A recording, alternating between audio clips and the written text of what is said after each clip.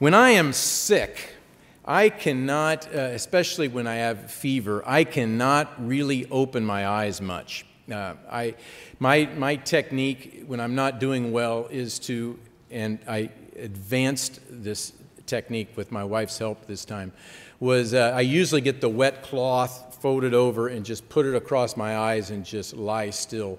But this time we took it to a new level. We got 3 cloths, and we had a little thermos with ice water in, and I dipped it down in there, and then I had the other ones chilling, and I would squeeze it and put it over my eyes and just try to recover. Lisa doesn't do the wet cloth thing. It's not her thing. But for me, it made all the difference. One of the things in that situation, though, it makes it difficult to read in that situation. So as Mr. Diaz talked about the importance of prayer, there's also the importance of study, even when you're sick. So I was in a bit of a dilemma, but my oldest daughter I have zero skills technology, she put the Bible audio on my phone. How many of you have that? How many of you have Bible audio on phone? Few. Okay. Anyway, she put that on there, and this guy that reads it, this guy's voice is just intense. The prophecy of Zechariah, and then he's just got this great voice. I can just listen to him. But in the process of my sickness, I'm not doing this to brag. I'm just saying I was sick for a long time, and I had nothing to do. So I was killing time, as was brought up in the sermonette. So I listened to the entire Gospel of Matthew, the entire Gospel of John, and the book of Malachi, the last book. And again, there is no substitute for reading God's Word and reading it slowly and thinking about God's Word and meditating on it. But when you can't open your eyes, it just doesn't work. So I was so thankful for technology because I just listened. And one of the neat things about the book, the Bible on audio, especially with this guy's voice, I got to figure out who this guy is because I'm sure he does other readings beside just the Bible. But I found myself just really getting into the story flow of these books, of the events that are happening, versus I tend to kind of study by topic or scripture or chunks here or there, but just to listen and get the story flow of what's happening. And then sometimes I'd go back and just listen to it again. And to get into that feel, I think it's an effective way to study the Bible. I definitely would state it's not the only way to study the Bible, but it is at times a very effective way to just get a flow of things as you go through it. So anyway, it triggered the topic of what I want to cover, not only today but in the next message. It's not really a two-part message. They kind of stand separate, but both of the things that I read bring to mind what I wanted to cover. Today's message will be more of a Bible study, okay? It's not going to be so much a sermon. There will be an element of that would be more preaching, sermon, message down the stretch at the end that I hope as we go through this subject, that I hope we will, as God's people, see a great sense of comfort and peace in knowing what God is doing with us as we stay yielded to Him, as we continue to turn to Him. But there's also an element that is a dire warning for the church, and a dire warning in many respects to mankind. I had, just listening to it over and over, I had an insight that really hit me more than it ever had before. So I'd like to talk about that at the end. But get your mind in the mode of more of a Bible study as we go through this. I've always found this subject fascinating. It's one that is covered in the book of Malachi. So let's go there. The next message will be more of as I mentioned, more of a preaching kind of message to go through, to really, really look inward. I'm not saying that we're not going to do that today a little bit, but today's will be more of an informational, understanding kind of a passage as we deal with a subject that actually it's a revisitation for some, but over which disputes in Christ's time arose about it. And even today, the various Church of God groups that are out there, there are different thoughts on what is really going on with this particular aspect of prophecy that we find in the book of Malachi. So if we could, let's turn to Malachi, and we'll first go to chapter 3. As we know, with almost always with prophecy, whatever the specific subject, there is always the appeal to watch, to observe what's going on, to watch what's going on around us, to see the signs of the times, to watch here. We always talk about that, to examine our ways, to repent as needed. We've got a little bit of that in the first message, as we reflect on our lives. Am I zealous on prayer? Am I dedicating myself to the degree that I should on a daily basis? Am I lax on that? Where am I on this whole seek God's kingdom and His righteousness first? Am I really there? Malachi in his day, there was a kind of a laissez-faire. It's not really that big of a deal. I mean, God, you're upset. Why are you upset at this, God? This isn't that big a deal. And these things were big deals to God. And prayer is a big deal to God. But anyway, there are always those aspects of prophecy, to repent as needed, to examine our ways, to appeal to watch, and then lastly, this renewing our zeal for God and His ways while living in this present evil world, as Mr. Smith said in the opening prayer. It's always what is our zeal level? What's my zealousness level here with respect to where we are? The title of today's message is Malachi, Elijah layers in prophecy. Again, Bible study-ish, okay? So let's explore what I've termed, or I think what can be said of the Elijah layers that we see in prophecy. Now, in Malachi's day, what individual or what other book really corresponds with the prophecies or the timing chronologically of Malachi's message? Don't yell it out, but mentally think about that. We've got 585.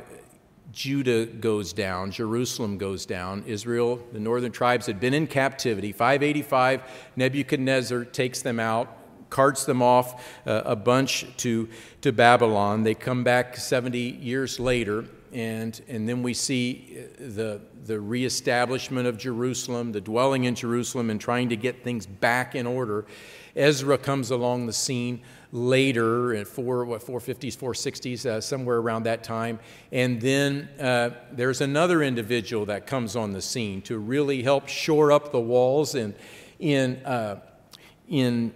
Jerusalem and create a safe environment, and also restore right worship, to clean up the Levitical priesthood. It was a mess. The individual was even had a stick and was whacking them, or I can't remember what he's doing, but they were so off that they whacked on some of the Levites that were out of it. It's like, get these folks in shape. We got to restore worship to where it needs to be. Who was that individual? It was Nehemiah. Malachi, of the prophecies, Malachi, it appears, prophesied in that time of Nehemiah's time. Nehemiah is just a little after, somewhere in that neighborhood is where we generally place the writings of Malachi. So those of you here who are more Bible students, you think of all that was going on in Nehemiah's time, and we think about all that was happening with Malachi and what Malachi was addressing, that God wanted Malachi to address by God's word to him. We see a lot of parallels there.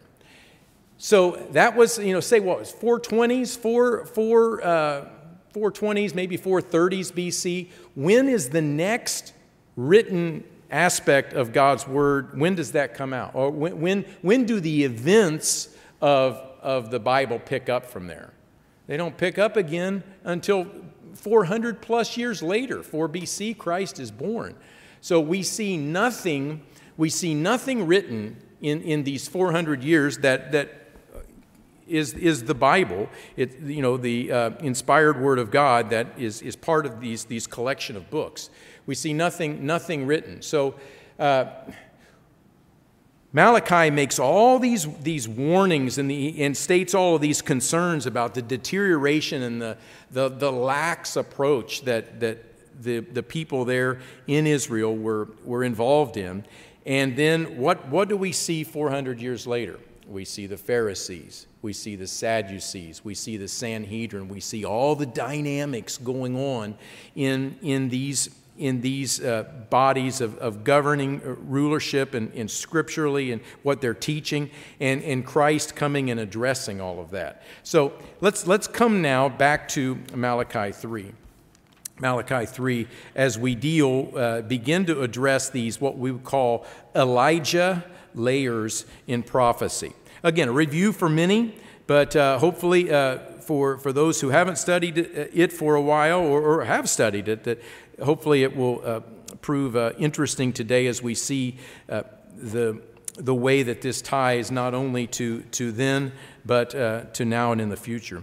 Malachi 3, verse 1, he says here, he says, "Behold, I send my messenger." In the New King James, M is capitalized, my. So in a sense, the spokesperson, be it Christ or be it God or be it, obviously Christ was the one who would have directly interacted with Malachi on this as part of the God family, since no man has heard God's voice at any time. But if this is Christ talking here as he's giving this information to Malachi, of course it would have been done completely with the authority and connection with God the Father. But he says, "I'm going to send my messenger." So my messenger being a small m, meaning a human being. I'm going to send a messenger, and this messenger will prepare the way before me, capitalized me, before me.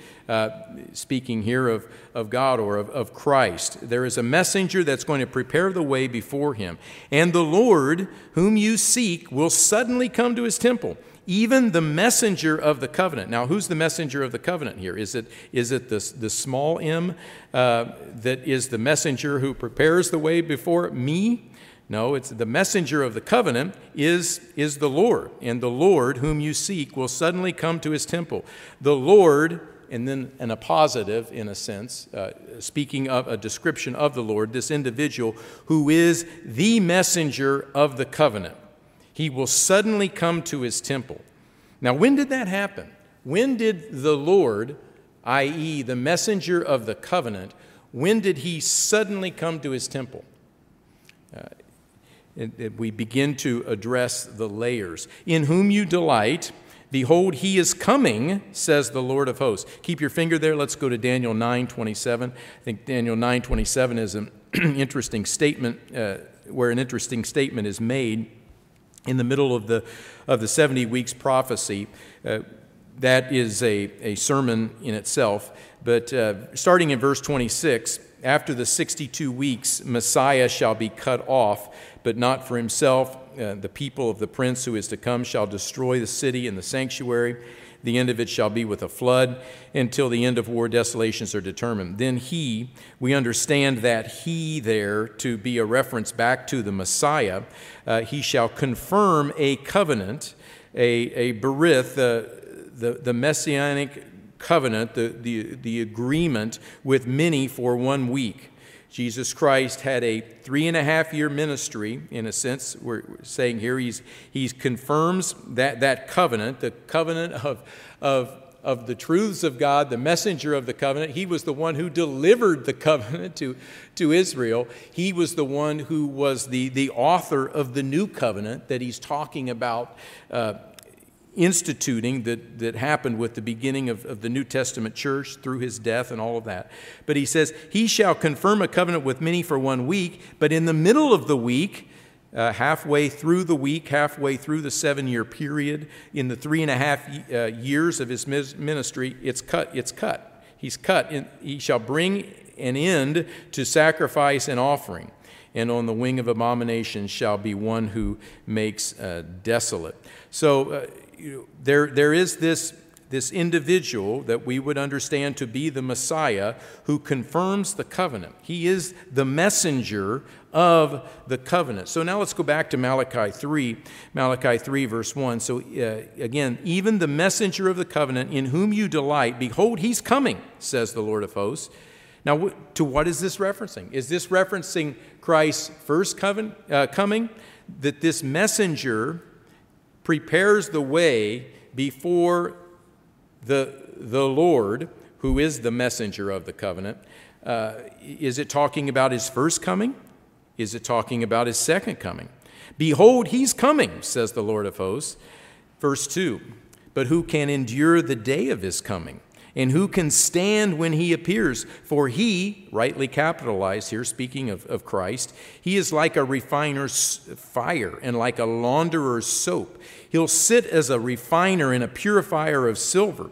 He will purify the sons of Levi and purge them as gold and silver, that they may offer to the Lord an offering in righteousness.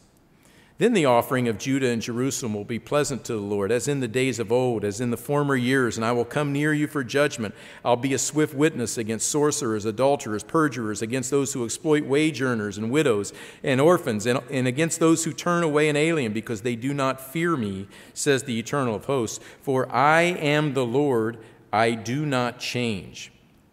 So verse 2, who can endure the day of his coming?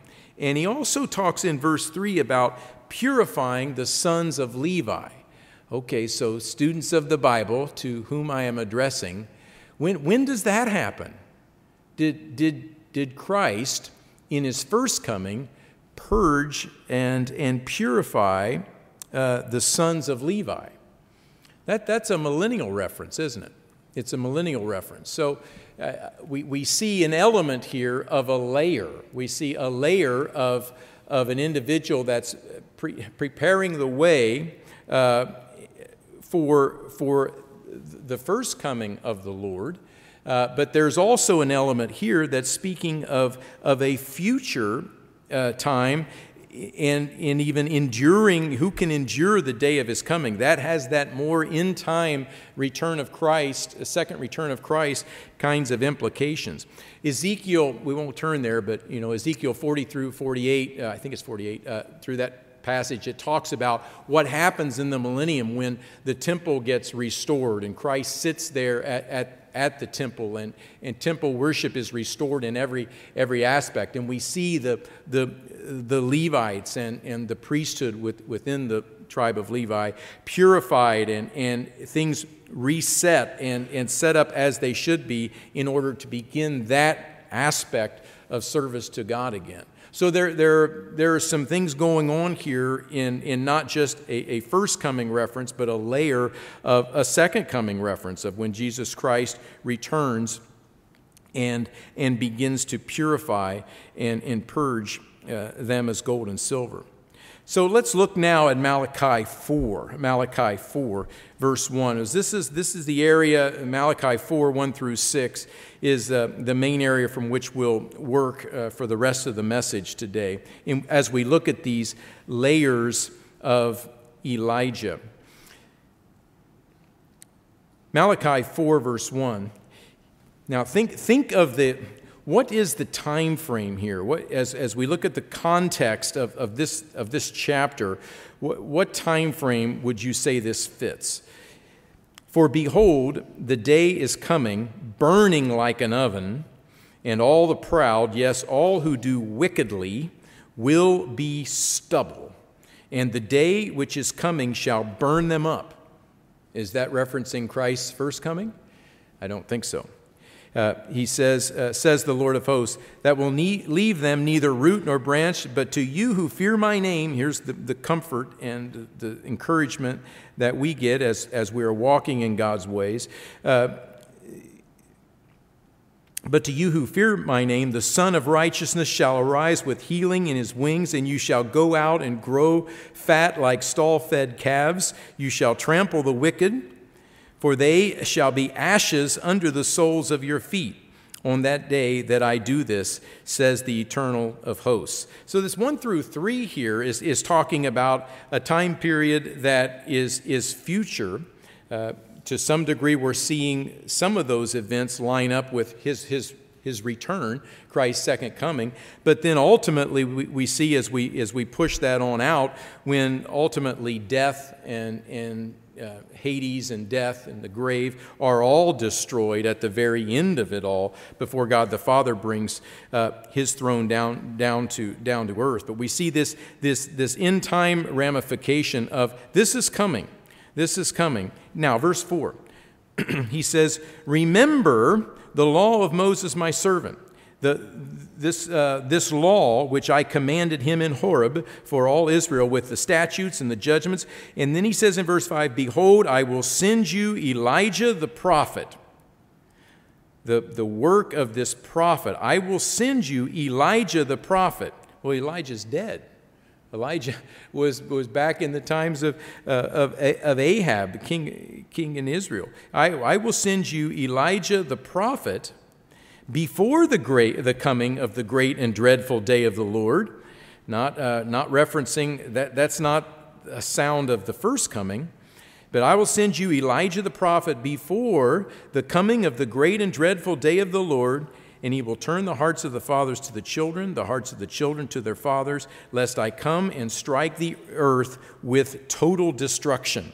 This total destruction, as can be rendered here, with this curse, the curse of total destruction.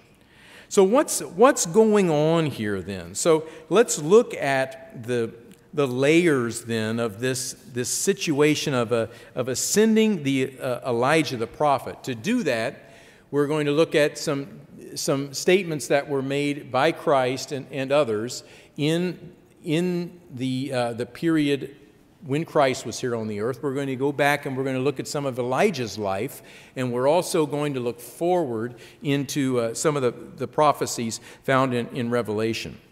One element is one element or one layer to this prophecy that the church over the years has talked about that we can take from this, and I would say that it's I don't know if we'd say it's an ancillary point, but it is an element to that could be at work here with this statement is if we were to take this literally of the work of this individual or this person that is termed here Elijah the prophet that is sent in the end, that he turns the hearts of the fathers to the children and the hearts of the children to their fathers. One of the things that we've often thought about this, whether this is referencing the Elijah, it doesn't make sense that it would be the Elijah that would come back, because he's dead and in the grave, as David is dead in the grave, and he would be raised at the return of Christ, as with the other dead prophets who had the Spirit of Christ in them. But could it be an individual who is operating in the spirit and power of Elijah, as we read in other places? But one of the thoughts that we've had is that this individual would turn the hearts of the fathers to the children and the hearts of the children to the fathers.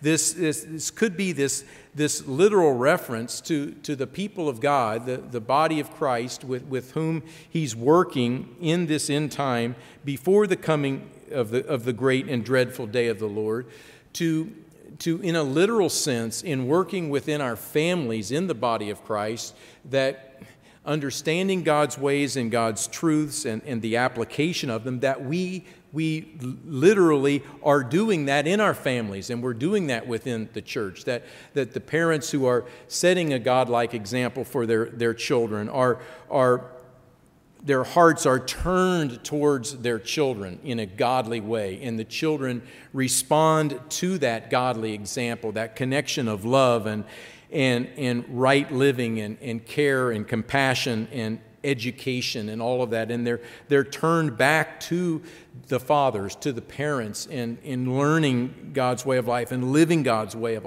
life, all of that. To some degree, I think there could be a case made for that could be a part of the application here.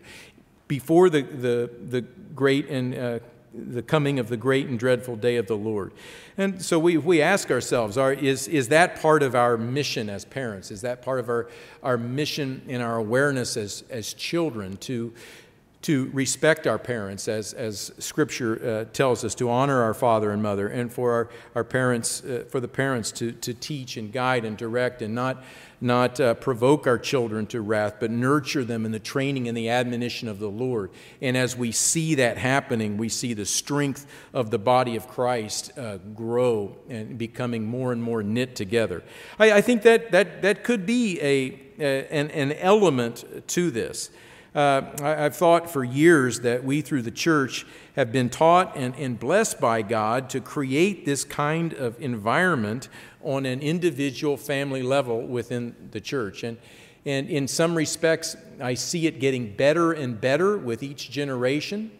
Of course, any decision by any one of us in any generation can derail that, and we see that happening sometimes. We see the mistakes that we've made, we see the strengths, but we also see an understanding in what, as you know, with the end time era of the church, we've seen the church grow in understanding with aspects of parenting and nurturing and how to set that example and build the kind of family and the strong marriages that we need to create this kind of environment where the hearts of the children are turned to the fathers and the fathers to the children. I think that's maybe a takeaway from this prophecy. I don't think it's the key element. But we know God loves His children, and God wants His children to be very, very connected and bonded as God works through the family unit, the individual physical family units, to teach the children how to continue in God's way. That's an element, but let's look at I guess we would say a deeper level, a deeper layer, or another layer to what's going on here. I will send you Elijah the prophet before the coming of the great and dreadful day of the Lord. Behold, verse 1 of chapter 3, I will send my messenger, and he will prepare the way before me. Many of you are ahead of me, but let's go here. Luke 1. So let's see another layer. Luke 1.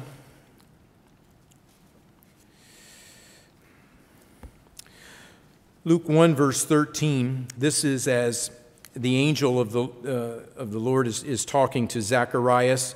Elizabeth is barren. They're aged. He's diligently served in the temple, according to the division of Abijah, verse 5.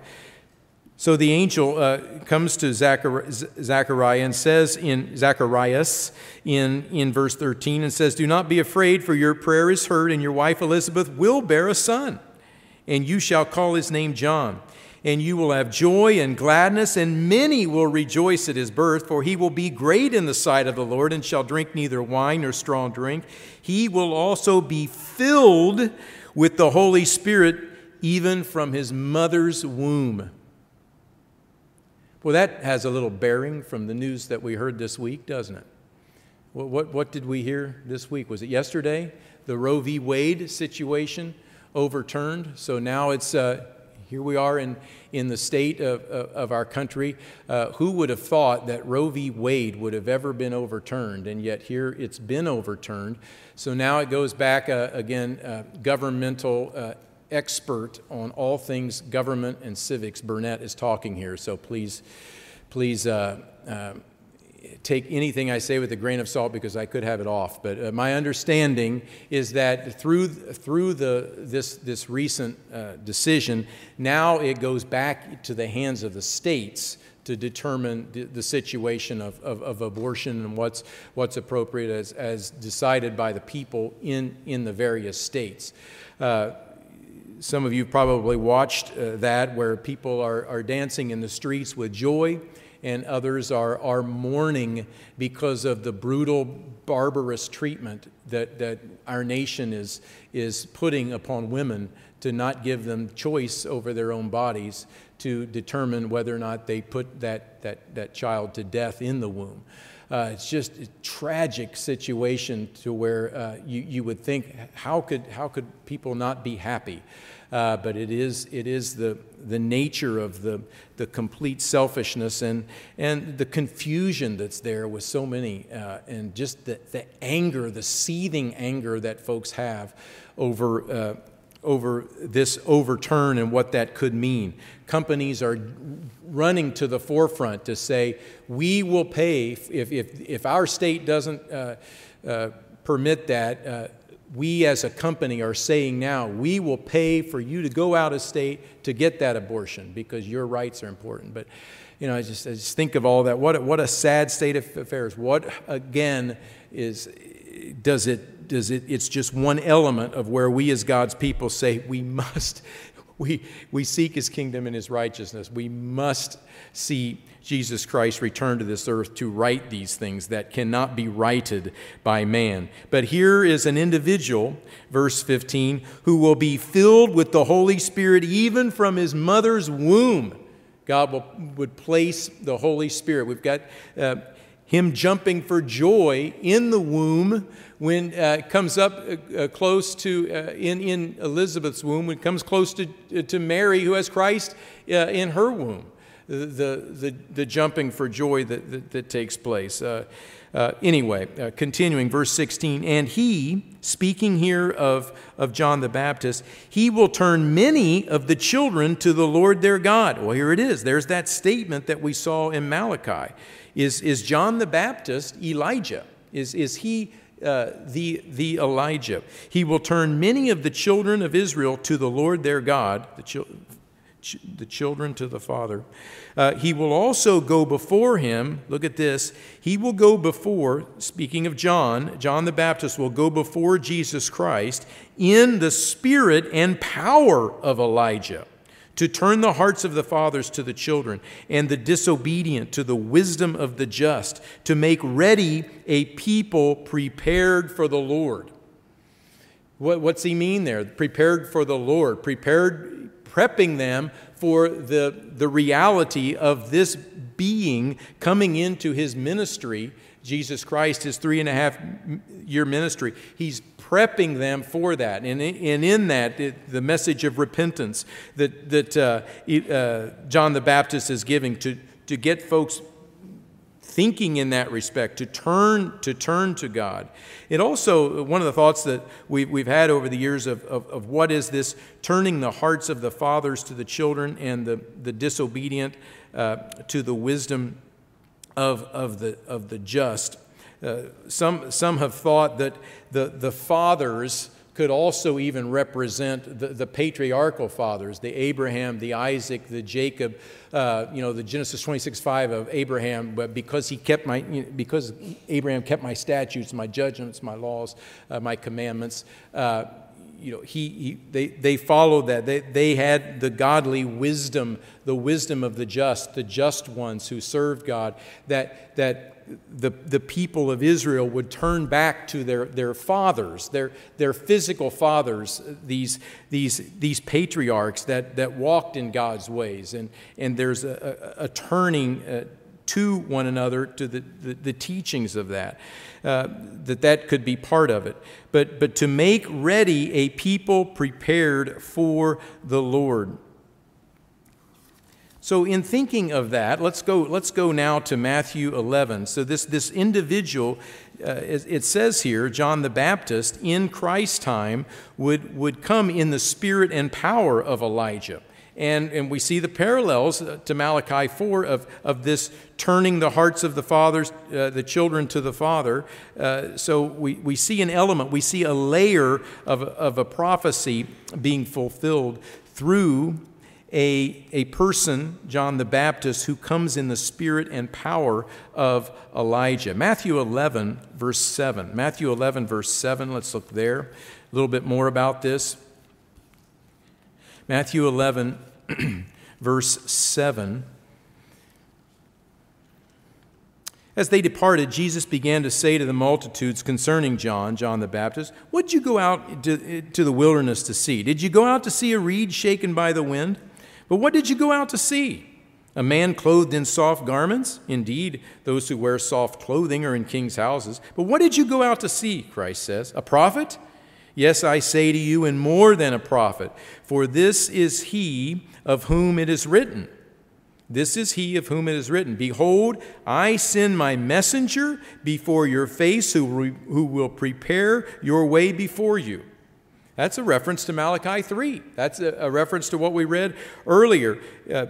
He, John the Baptist, was that messenger in that time, a layer of that, who prepared the way before Christ's first coming. Verse 11, surely I say to you, among those born of women, there is not risen one greater than John the Baptist, but he who is least in the kingdom of heaven is greater than he. John was flesh and blood, and there is no comparison to that of a person who is in the family of God, a spirit being. Verse 12, and from the days of John the Baptist until now, the kingdom of heaven suffers violence, and the violent take it by force. There is a battlefront, a battlefront in where we're fighting, the illusion that's there. The kingdom of God forcefully advancing, and the forceful take hold of it, as the NIV renders here. For all the prophets and the law prophesied until John.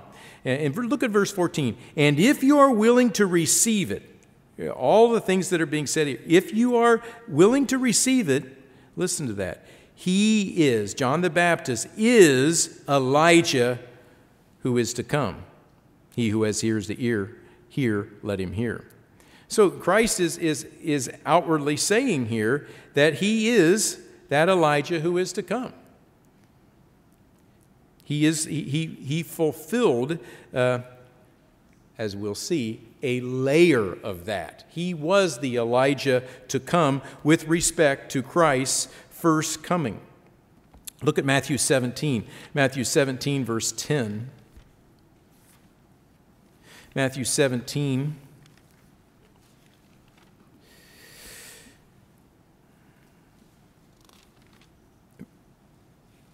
Verse 10, this is after the transfiguration, as they're projecting. Christ brings them up and catches them up in this vision of projecting the future.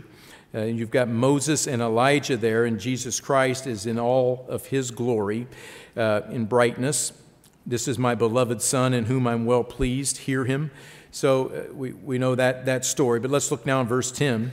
So the disciples asked Christ, saying, why then do the scribes say that Elijah must come first? Because, Christ said in verse 9, don't tell anybody about this until the Son of Man has risen from the dead. Well, they said, well, why then do the scribes say that Elijah must come first? Jesus answered and said to them, indeed, Elijah is coming first and will restore all things. He's talking here about a latter fulfillment. There is an Elijah who is coming who will restore all things before my second coming, is what he's getting at there. Because this is a two-part prophecy. He's discussing here again these layers. Look at verse 12. But I say to you that Elijah has come already. And they did not know him, but did to him whatever they wished. Likewise, the Son of Man is also about to suffer at their hands. Then the disciples understood. Oh, he was talking about John the Baptist. Yes, there was an Elijah that, in a sense, that came to prepare the way before Christ's first coming, verse 12. But he says also, Elijah is coming. There is an Elijah that is coming who will restore all things prior to the return of Christ.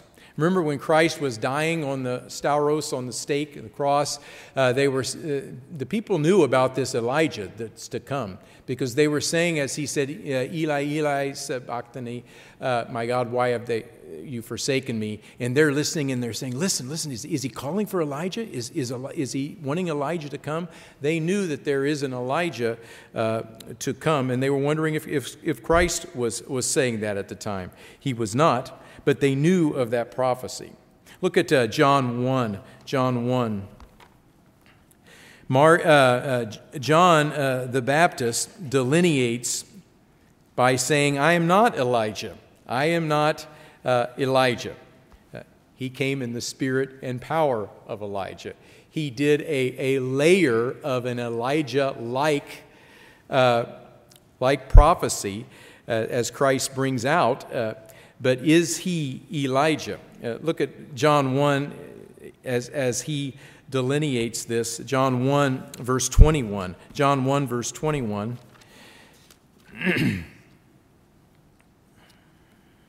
They were asking, well, who are you? He confessed and did not deny, but confessed, verse 20, I am not the Christ. I am not the Messiah. Well, so they asked him, so John, what then? Are you Elijah? He said, I am not Elijah. I am not.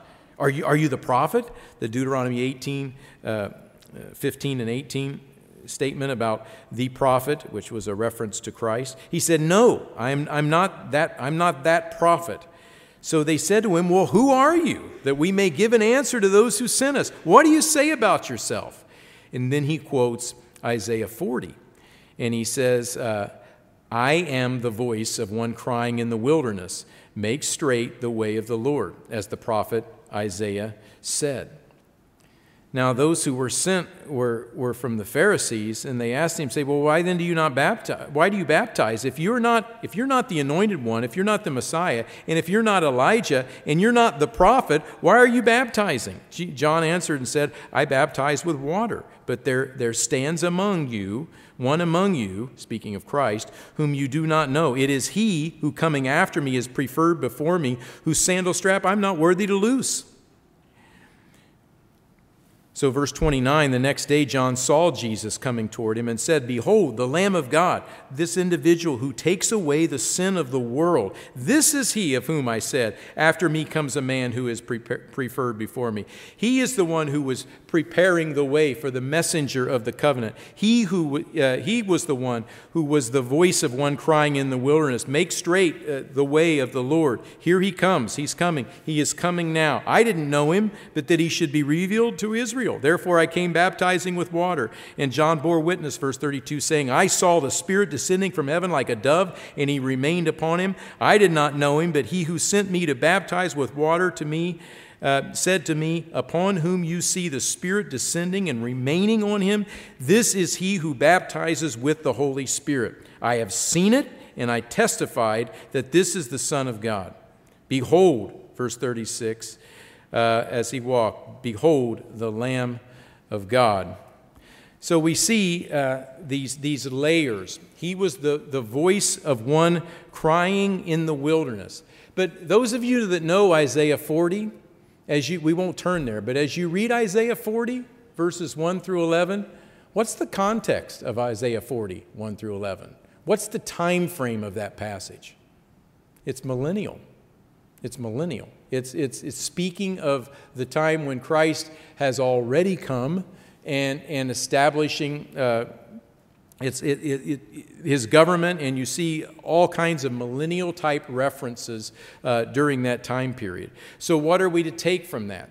We're to take from that we see layers, Elijah layers through prophecy.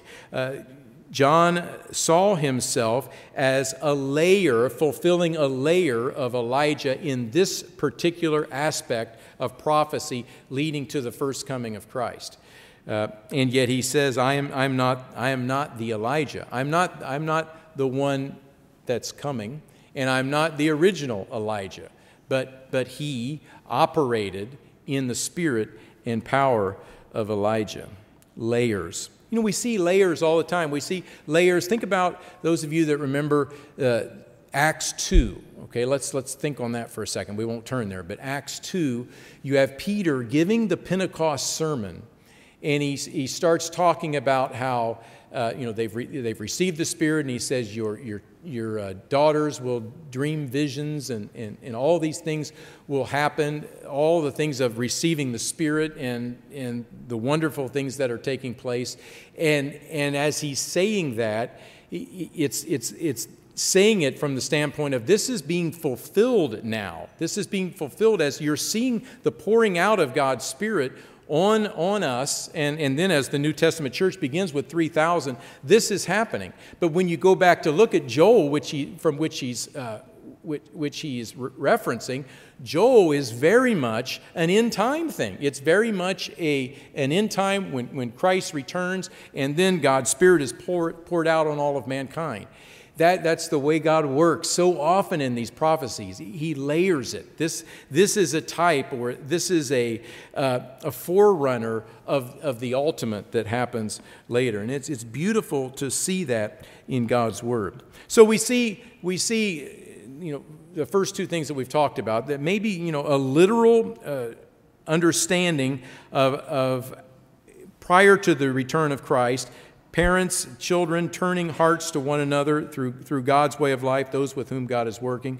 We see a layer of this Elijah that is preparing the people for the Lord, for the first coming of Jesus Christ, fulfilled through the work of John the Baptist, who came in the spirit and in power of Elijah. But let's look at another layer now. Let's go back to Malachi 4. Malachi 4.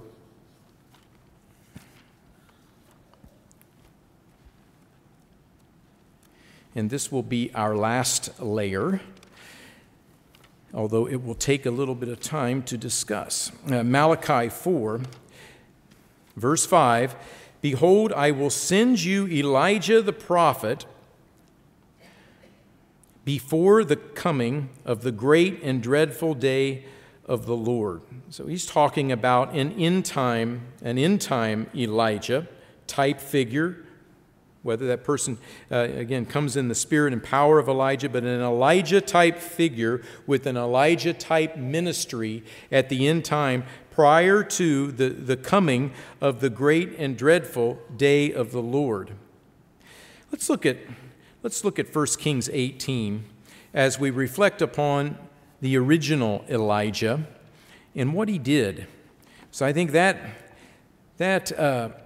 helps us grasp not only to some degree the work of John the Baptist, but what this end-time Elijah kind of message will do for the people at that time, at the time of the end, prior to Christ's return.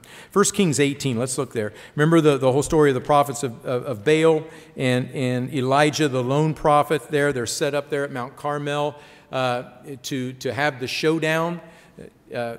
How long halt you between two opinions?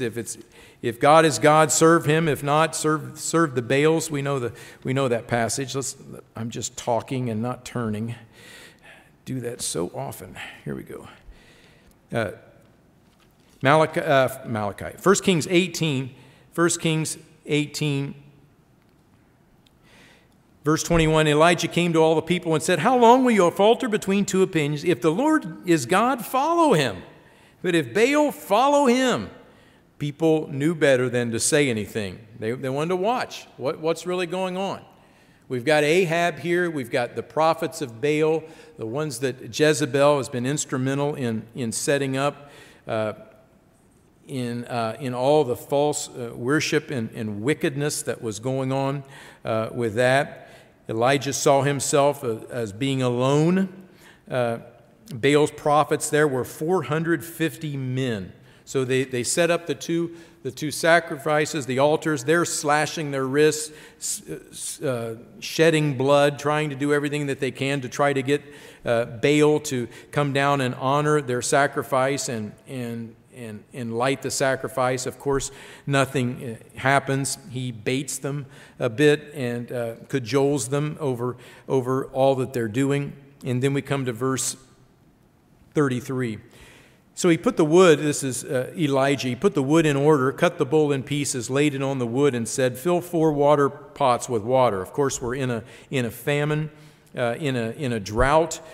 We have not even the dew comes up in the morning. It's been so dry in this drought that Elijah, from God's word, has said would happen. So he says here, and yet they're using water, and water is in scarcity, so they've got to be thinking about that as this water is getting poured as well. Fill 4 water pots with water, pour it on the burnt sacrifice and on the wood. Do it a second time, do it a third time. So the water ran all around the altar and filled the trench with water. Verse 36, and it came to pass at the time of the offering of the evening sacrifice, Elijah the prophet came near and said, Lord God of Abraham, Isaac, and Israel, the fathers, here, the God of the fathers who walked in God's ways, that kept God's commands. Let it be known this day that you are God in Israel. I am your servant, and that I have done all these things at your word. It's not about me. It's not about anything I've done. I'm just doing your word because your word is right. Hear me, verse 37, O Eternal. Hear me, that the people may know that you are the Lord God. Notice this statement, and that you have turned their hearts back to you again. That was the critical thing that he was doing there, was to demonstrate very clearly that God is God. He is the true God. He is the right God. To prepare that path to get them back on track, to turn the hearts of the children back to the Lord their God through this event.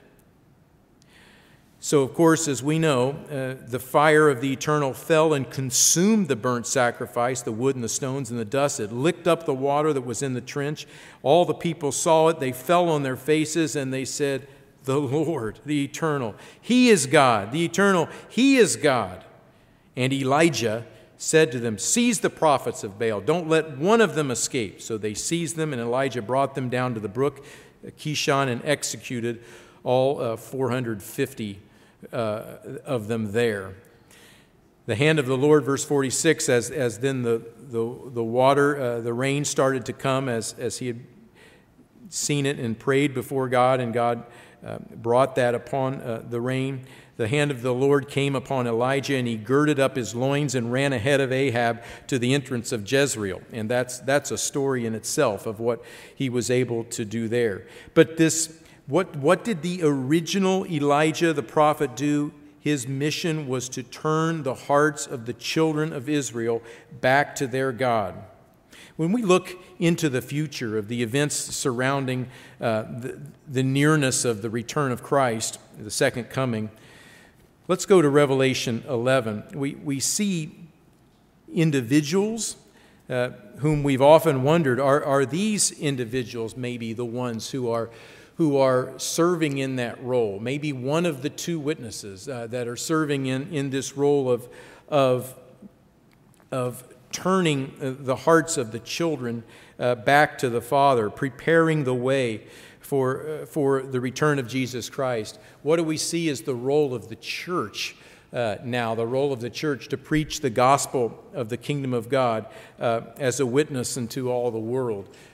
We see a role of the church in doing that. But we also see throughout these examples, it has tended to be an individual.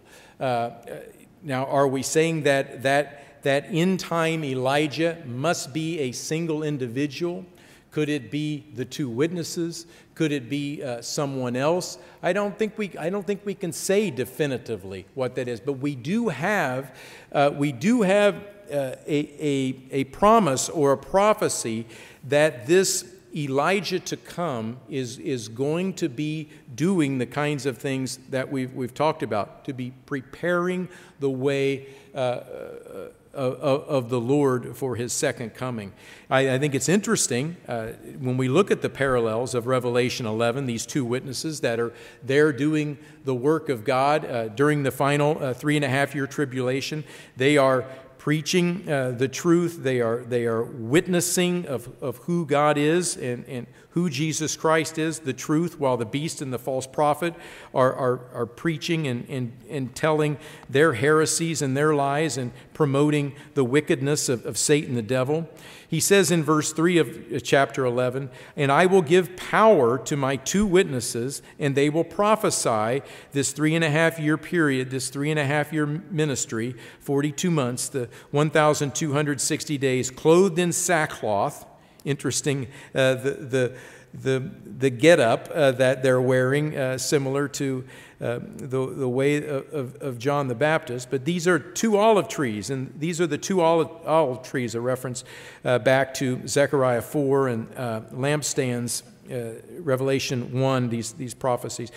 Standing before the God of the earth, and if anyone wants to harm them, fire proceeds from their mouth and devours their enemies. And if anyone wants to harm them, he must be killed in this manner. These individuals, these two witnesses, have the power, similar to as Elijah did, have the power to shut heaven so that no rain falls in the days of their prophecy. And they have power over waters to turn them to blood and to strike the earth with all plagues as often as they desire. They are very powerfully representing God, witnesses of Christ, witnesses of God's way of life down the stretch, and no one can harm them. God protects them.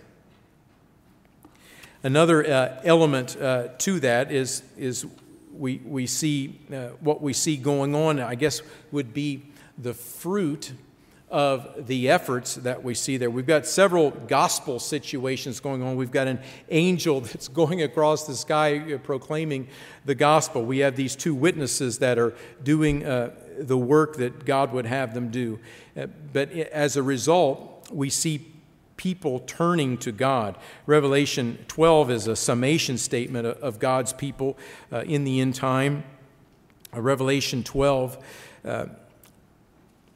verse 11, mentioning individuals, the body of Christ, who overcame Satan the devil. They overcame him by the blood of the Lamb and by the word of their testimony, and they did not love their lives to the death. Verse 17, the dragon was enraged with the woman, and he went to make war with the rest of her offspring. Some were protected, and he goes after to make war with the rest of her offspring, those who are in the faith or coming into the faith during that time period leading up to the return of Christ, those individuals who keep the commandments of God and have the testimony of Jesus Christ.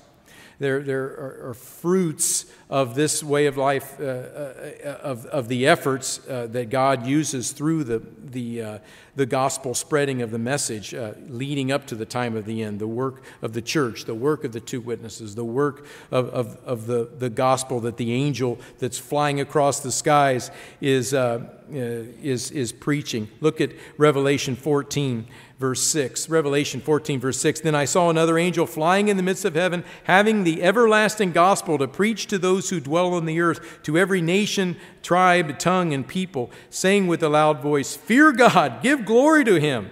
You know, in a sense, back to this Elijah kind of like prophecy of turn back to God, turn to the Father, turn your hearts to the Father, for the hour of his judgment has come. Worship him, the one who made heaven and earth. There is a God who made heaven and earth, and God gives us understanding as we reflect upon him as creator and as he opens the minds of these individuals down the stretch to come to that calling. Look at what it says here in verse 12. Here is the patience of the saints. Here are those who keep the commandments of God and the faith of Jesus during this end time as Christ's return nears. And then I heard a voice, verse 13, from heaven saying to me, write this, blessed are the dead who die in the Lord from now on. Yes, says the Spirit, that they may rest from their labors and their works follow them.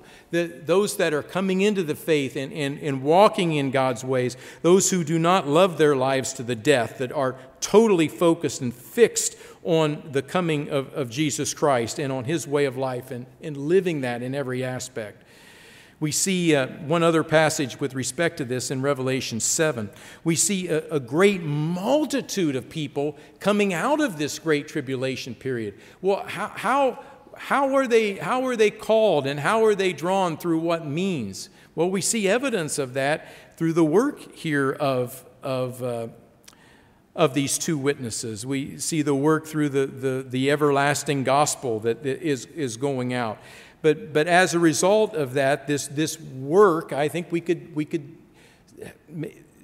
it's synonymous with the work of Elijah in the end time to prepare the way for the Lord, to turn the hearts of the children back to the Father.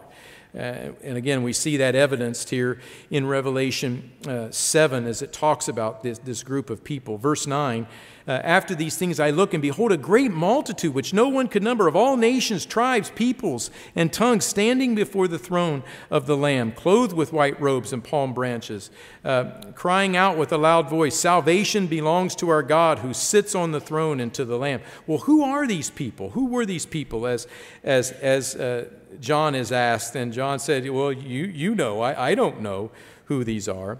And he says in verse 14, these are the ones who come out of the great tribulation. These are the ones who washed their robes and made them white in the blood of the Lamb. They now, as we project forward after Christ's return, serving at the throne of God. There before the throne of God, they serve him day and night in his temple, and he who sits on the throne will dwell among them. So we see a very powerful work that is done in the end time, and many turning to God during that time. And I submit to you that is in part due to the work of this final Elijah to come. So as we wrap this up today, I'd like to offer one final thought that I gathered as I couldn't open my eyes and as I listened to the story. And this is where I get a little bit into preaching here. But I found it interesting as I listened to the story of Christ's life in Matthew and John and in the prophecy by Malachi, that we see these, in a sense, two categories of people really stood out to me in listening to these three books in the last couple of weeks. One is that there are those who remain faithful, that love God, they love not their lives to the death, they remain faithful, they are constantly turning to God, constantly looking and examining and striving to be more and more like God. And keeping that focus there. We see that in Malachi of the book of remembrance was written to those who spoke often to one another. They were focused. They were dedicated to this way of life. And it's very encouraging. And it's very encouraging to me to read that and say, Andy, you can do it. You can do it. You can do it with God's help. God is there for you. He is there. He is pulling for you. You have Jesus Christ at the right hand of God who is assisting you and helping you and advocating on your behalf. Andy, you can make it, and you will make it. If God be for us, who can be against us as I walk in that way? But there is another element that I don't know if I would say that I've changed my view, but by listening and reading the passages that I read, I've slightly altered, I guess, a picture of a certain category of people. And that's this second area. There are those that harden themselves and live in wickedness. And as I've grown up in the church, and as I think about the Great White Throne Judgment period and all of that, we think of 2 Peter 3:9, the 1 Timothy 2:4 of God's not willing that any should perish, but that all should come to repentance, and come through the sacrifice of Jesus Christ. God is an incredibly merciful God. He is a God that is full of compassion and love for all of mankind beyond what you and I can even begin to grasp. He is incredibly patient. But at the same time, what really jumped out at me is that I think I have been in error, if I can say this, of seeing all of mankind under this umbrella of they're all going to come up and it's all going to be okay. And it is simply not that way. I've come to see even more clearly, not that I didn't understand that, but when you see the words of Christ as he gets after these Pharisees and these Sadducees, as you see some of the words that are written in the book of Revelation about this hardening, as God is showing them things to turn more towards Him, there are some that are so filled with wickedness and so filled with, I am going to do what I am going to do, and I know there is a God in heaven, but I will not do it. And God is sending trumpet plague after trumpet plague, Revelation 9, Revelation 16, several things. He sends these things, and they say, no, I hate you, and they're angry, and they know it's coming from God, and they're even more caught up in their wickedness towards God. And let's look at a passage here in John